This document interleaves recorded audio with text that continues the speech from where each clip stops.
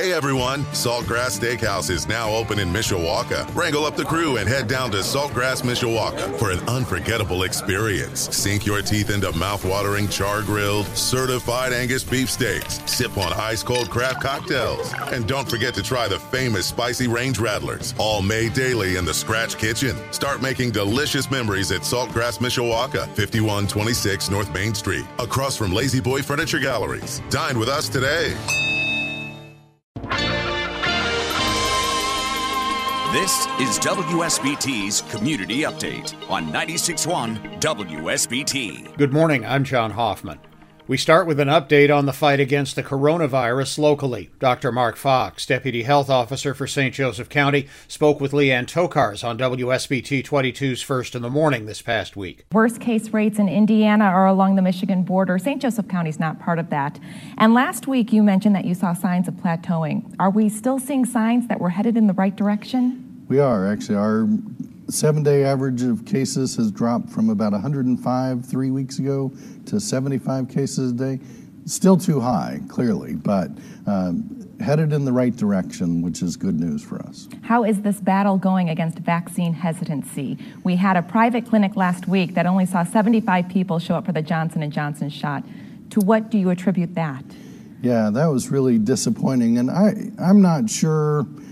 I'm sure part of it was outreach or marketing for that event. I didn't even know about it until the day of the event.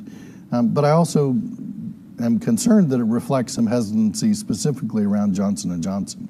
Again, it's phenomenal that we have 3 really effective and safe vaccines available. But if people say, yeah, I'd rather do Pfizer or Moderna, I wouldn't argue with them, and I understand that position as well. Are people getting the Pfizer and Moderna shots? Are we seeing... That's slowed down, too. Okay. We're still vaccinating, a fair number of people every week in St. Joseph County, but it's dropped off from our peak. And so I feel like we've captured the low-hanging fruit. The people who are really eager to get vaccinated have all had their chance.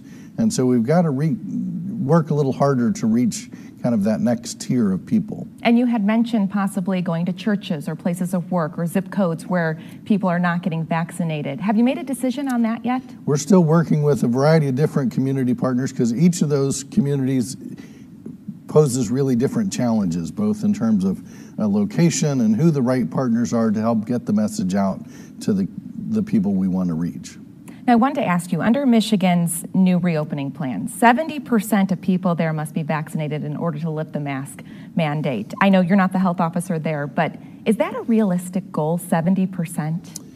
Well, it's a rational goal because we feel like that constitutes herd immunity. That's kind of been our premise here in St. Joseph County.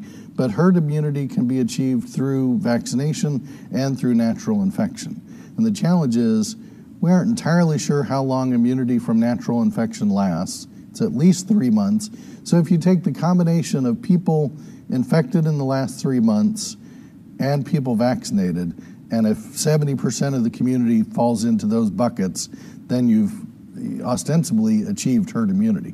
We're trying to do that analysis in St. Joseph County, looking at recent infections, figure out who of them have been immunized and who has been immunized but has not had the infection, to figure out what proportion we've achieved in St. Joseph County. It's a tough estimate to come up with, actually. And at this point, when do you think we'll reach that? We were on a really good pace to reach it this summer with the rate we'd had over most of the last month. Now with this plateauing, it's going to be a challenge until we open up vaccine eligibility, hopefully to, for instance, 12 to 15-year-olds here in the very near future, knock on whatever substance this is. Yeah, we do expect that sometime this month for the FDA and CDC to give that approval. Based on what you have heard at this point, is there any reason to believe that might not happen? No, all indications are, it could be as early as this week, but certainly within the next couple of weeks, we anticipate having vaccine authorized for 12 to 15-year-olds. And what advice would you give to parents if that happens? Well, it's challenging because the vaccine isn't available yet in most local doctors' offices. So we're just starting to make that transition. So retail pharmacies, St. Hedwig's, and the established sites in town should be able to accommodate it. But 12 to 15-year-olds are a tricky population because we need parental consent. Ideally, the parent would be there with their child. They aren't driving yet, so presumably some adult is bringing them. We hope that it will be a parent with them who not only is given consent on the computer, but can give it in person as well. How has the turnout been for 16 and 17-year-olds who need that parental consent? Again, it's been challenging in certain settings because that's a group that can drive. They can present themselves to a vaccine clinic. So it's been difficult to navigate that in some instances, but by and large, it's gone very smoothly. I wanted to talk to you about India. It's such a dire situation there. Do you have any concern about the variants coming out of the explosion of cases? Yeah, the explosion of cases really sets up a dangerous environment for propagating variants and even the emergence of new variants.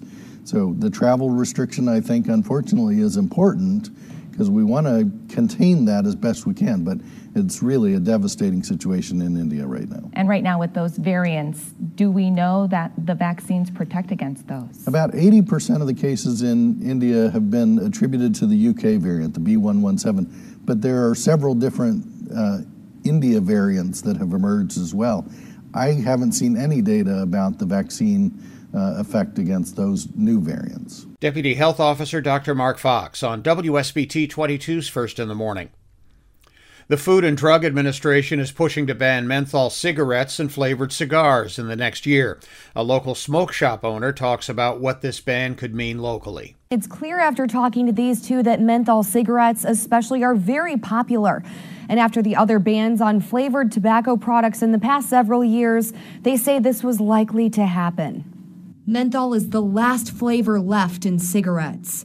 A menthol was tobacco educator Sandy Pontius's first cigarette, and she says they're easy to get addicted to, especially for young people. Menthol is a cooling, smoothing sensation. The flavor gives that cooling sensation, and so it makes the tobacco less harsh. The CDC says more than 85% of black smokers smoke menthols. Communities of color and low-income populations are also more likely to use the product.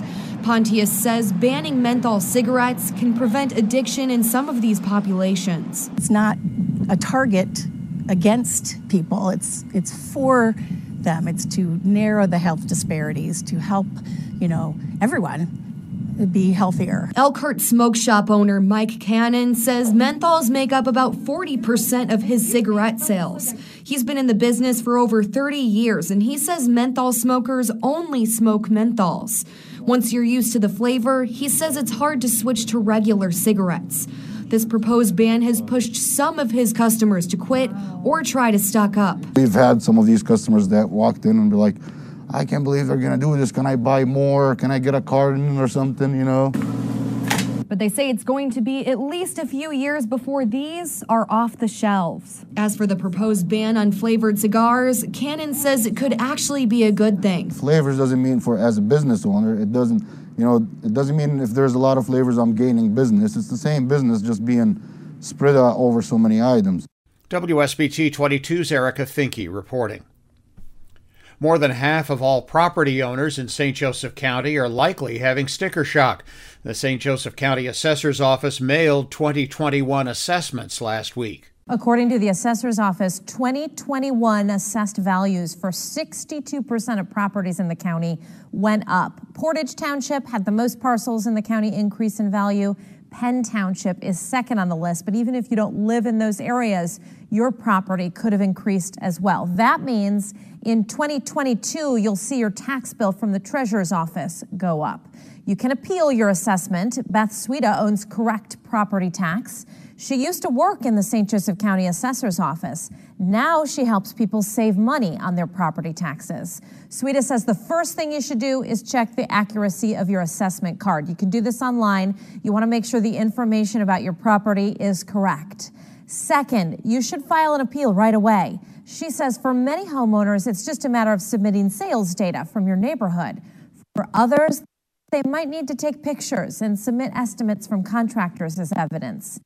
Sweda says assessed values in transitional neighborhoods saw a lot of increases because many people upgraded their homes over the past year. If you're not one of those people, you don't want to compare your house to some other house that has been updated and then sold. You really need to be very strategic about us, using sales that are as close to your home in condition and quality of construction, but also size and number of amenities as well. Now, those appeals are due on June 15th. After it's filed, then you can start to gather the evidence you need. That's what Sweda does for her clients, and she helps them navigate the process. The assessor's office usually receives thousands of appeals. Once they get yours, they'll reach out to ask some questions. The assessor could agree or disagree with your appeal. If they end up disagreeing, it could make its way to an appeals hearing and court. WSBT 22's Kristen Bean reporting. Home builders and others see a growing issue across the country, and one that's hitting home around here as well. Lumber costs have skyrocketed over the past year.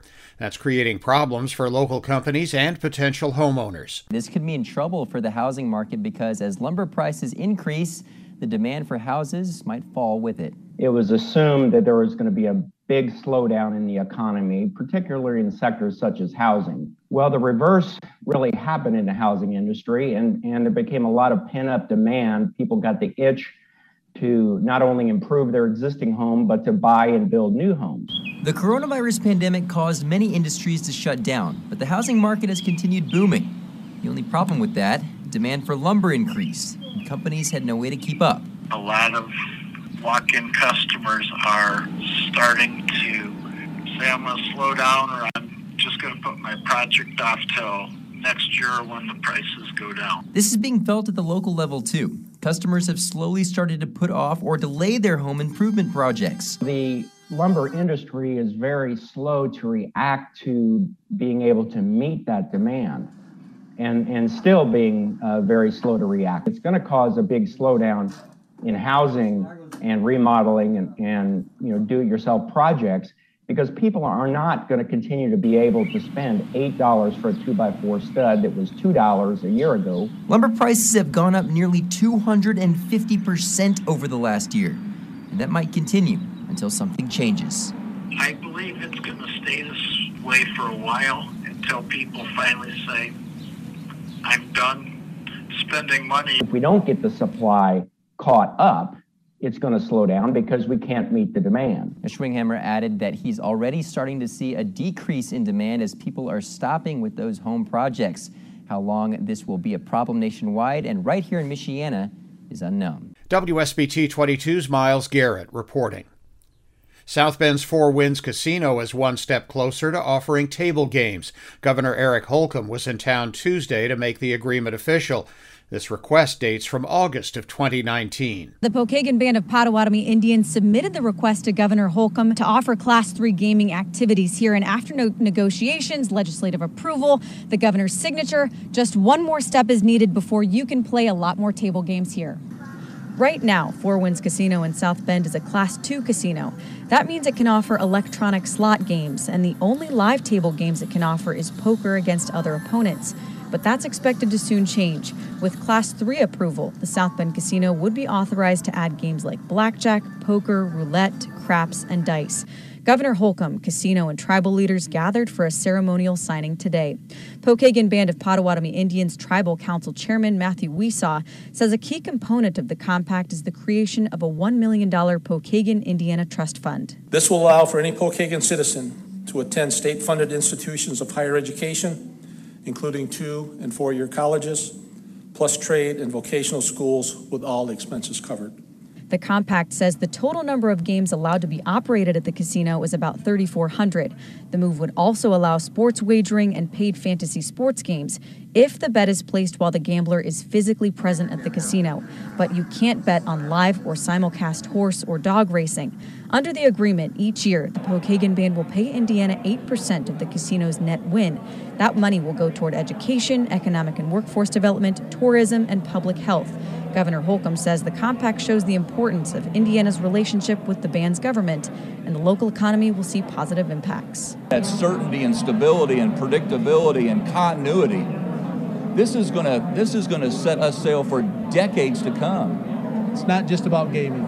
Obviously, gaming is the economic engine that allows us to do a lot of our stuff, but their focus really is on what can we do to help improve the quality of life of our citizens and make our communities better. The compact now needs approval from the U.S. Department of the Interior, and Weesaw says that could take about 45 days, and he hopes that soon after that the equipment will be ready for players. WSBT 22's Caroline Torrey reporting. The views expressed on WSBT's Community Update are those of the guests and do not necessarily reflect the views of the host, WSBT Radio, its staff, or management. Join us again next week on Community Update on the Sports Leader, 96.1 WSBT. Hey everyone, Saltgrass Steakhouse is now open in Mishawaka. Wrangle up the crew and head down to Saltgrass Mishawaka for an unforgettable experience. Sink your teeth into mouth-watering char-grilled, certified Angus beef steaks. Sip on ice-cold craft cocktails. And don't forget to try the famous spicy range rattlers, all made daily in the Scratch Kitchen. Start making delicious memories at Saltgrass Mishawaka, 5126 North Main Street, across from Lazy Boy Furniture Galleries. Dine with us today.